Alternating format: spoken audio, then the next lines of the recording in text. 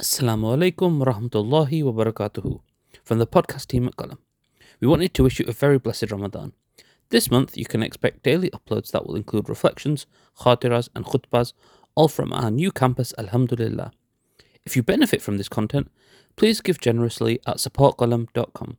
100% of your donations goes towards the means of providing accessible Islamic knowledge to people around the world. Jazakumullah khairun for listening. Bismillahi walhamdulillah wa salatu wa salamu ala rasulillah wa ala alihi wa sahbihi ajma'in.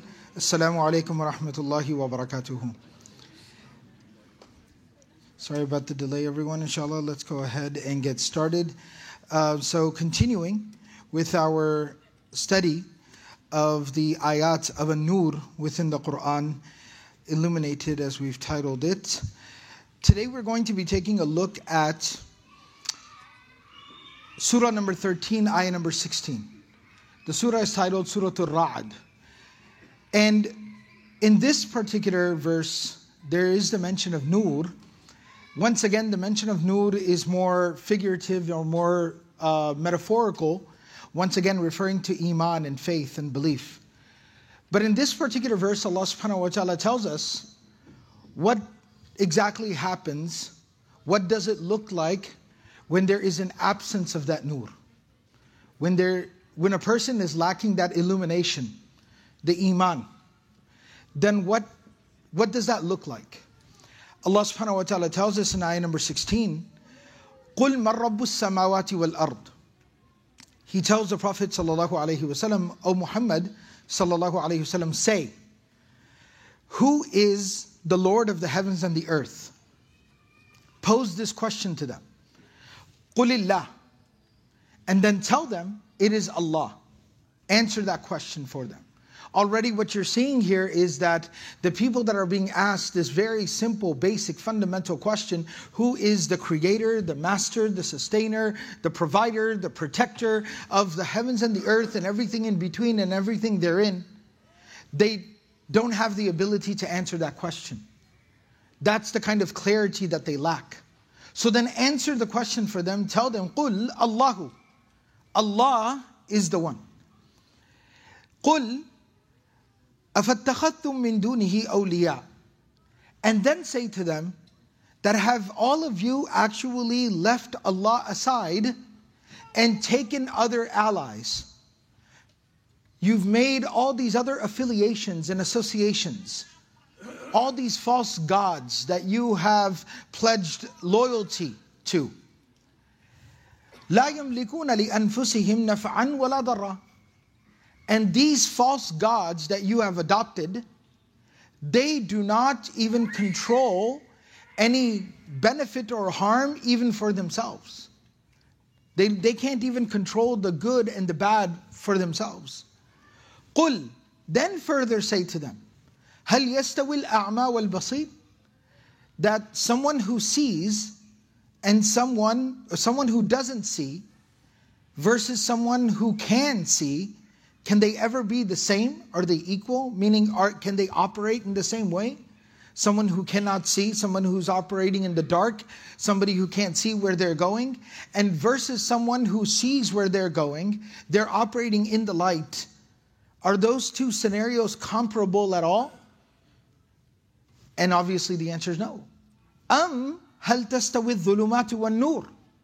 Similarly, now think about the fact that being buried under layers upon layers upon layers of darkness, and on the other hand you have nur, light, illumination, the ability to see, the ability to understand, the ability to know what you're doing and to have confidence. Can these two things ever be the same and equal? And obviously, once again, the answer is no. And then Allah subhanahu wa ta'ala tells us, أَمْ جَعَلُوا لِلَّهِ شُرَكَاءَ. Or in actuality, is the reality of their situation, the reality of what they've done, is it the following? That they have created, they have fabricated partners for Allah, خَلَقُوا كَخَلْقِهِ. And these partners to Allah that they have fabricated, have they actually created anything? Similar to how Allah has created everything. فَتَشَابَهَ الْخَلْقُ عَلَيْهِمْ. And maybe that's why they're confused. These people are confused. Maybe this is why they associate these partners. Maybe that's why they have these problematic associations. That they're just confused. They can't tell, well, who created what? And then once again, obviously, it's a rhetorical question. The answer is no, absolutely not. Then Allah tells the Prophet ﷺ, قُلِ اللَّهُ خَالِقُ كُلِّ شَيْءٍ. Rather say to them that Allah, He is the creator of everything. وَهُوَ الْوَاحِدُ الْقَهَّارُ. And He, Allah, is one, and He, Allah, is dominant, compelling, almighty, that His will shall be done, and that He imposes His will on everything and everyone. So this verse here, while once again talking about that concept of nur, the nur of iman, the nur of the light of faith, the illumination of belief, it shows us here that when people are devoid of that light, it's not just a simple matter of, well, maybe they're not, getting everything right. Or maybe they're messing up a little bit here or there. Or maybe it's just, a little bit of an inconvenience. It's a little bit more trouble. No. Allah subhanahu wa ta'ala tells us that what that does to a person is that it puts a person into such a state of darkness and ignorance and misguidance and falsehood, that this person no longer even has the sense to know who created the heavens and the earth. That this person would take a rock, as a hadith of Bukhari mentions, that the Sahaba not reminiscing, that's a positive association, the Sahaba lamenting, regretting, looking back at what their situation used to be, right? Where they said that we would be at home worshiping this rock, and one day we're walking around and we see a shinier, nicer rock. And we pick it up and we say, ooh, look at this. And then we would go home and that other rock that we had been worshiping, we would take it and we throw it out and we put the shinier rock there and we start worshiping it now.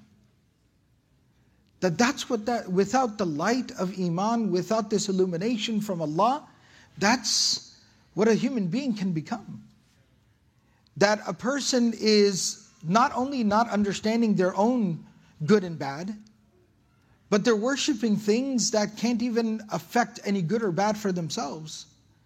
And a person can no longer tell the difference between the darkness and the light.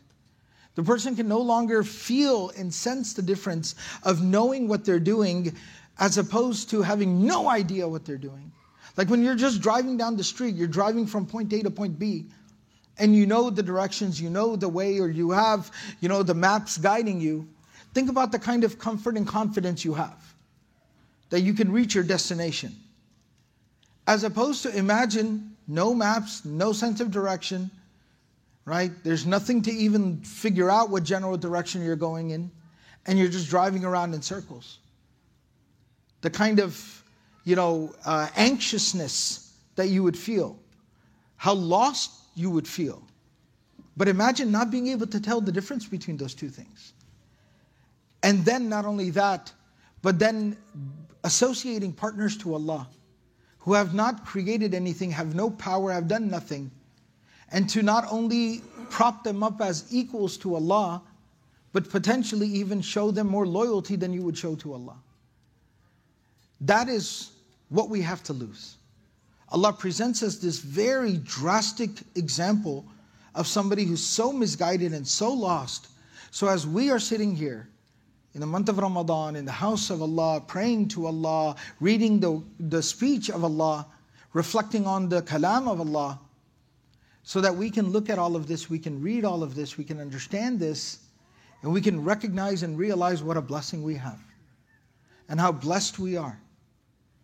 And we can learn to cherish this blessing, and we can protect it, and we can cherish it, and we can grow it, and we can take care of it, and preserve it, and protect it, and give it the kind of care, the appreciation, the respect that it deserves from us. May Allah subhanahu wa ta'ala give us all the ability to practice everything we've said and heard. سبحانك اللهم وبحمدك نشهد أن لا إله إلا أنت نستغفرك ونتوب إليك. جزاكم الله خيرا والسلام عليكم ورحمة الله وبركاته.